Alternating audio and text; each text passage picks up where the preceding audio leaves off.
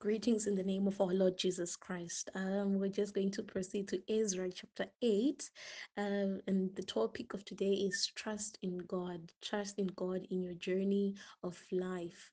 And as you trust your God, you need to pray, you need to humble yourself, you need to constantly fast so that God protects you in your journey of life. So I'm just going to read verses 21, 22, 23, and then I'll skip to 26 and 27. It reads, "And there by the Ahava Kano, I gave orders for all of us to fast and humble ourselves before our God.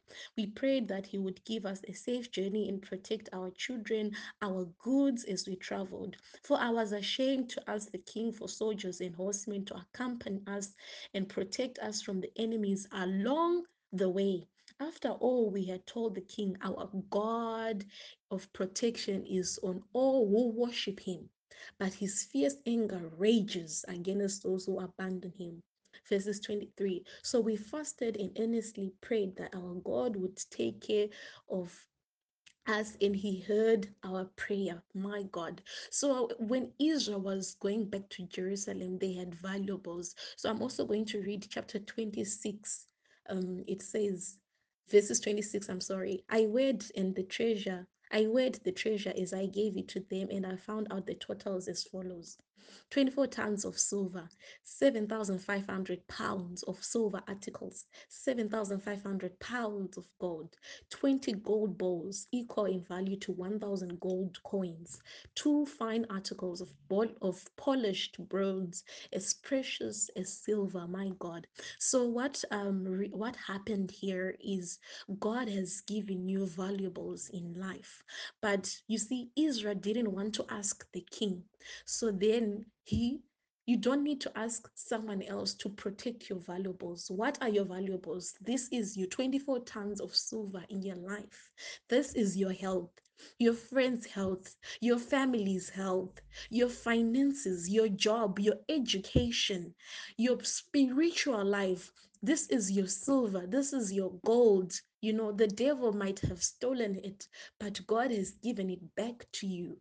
So you need to trust in God to protect you from this. You don't need to go to traditional healers.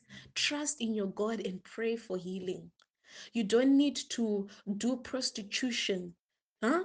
Because it says in 22, I was ashamed to ask for the king for soldiers and horsemen to protect their valuables as they were traveling back to Jerusalem. He was ashamed, but also he trusted in God. He knows that he had, because he says, after all, we had told the king, after all, you as a child of God, you say you're a child of God, and you say God is with you. So you need to keep that word. You need to trust in that and trust in God, in him. So you don't need to go into prostitution to get money for education or for survival. You don't need to do drugs for survival. You need to trust in God and protect your life.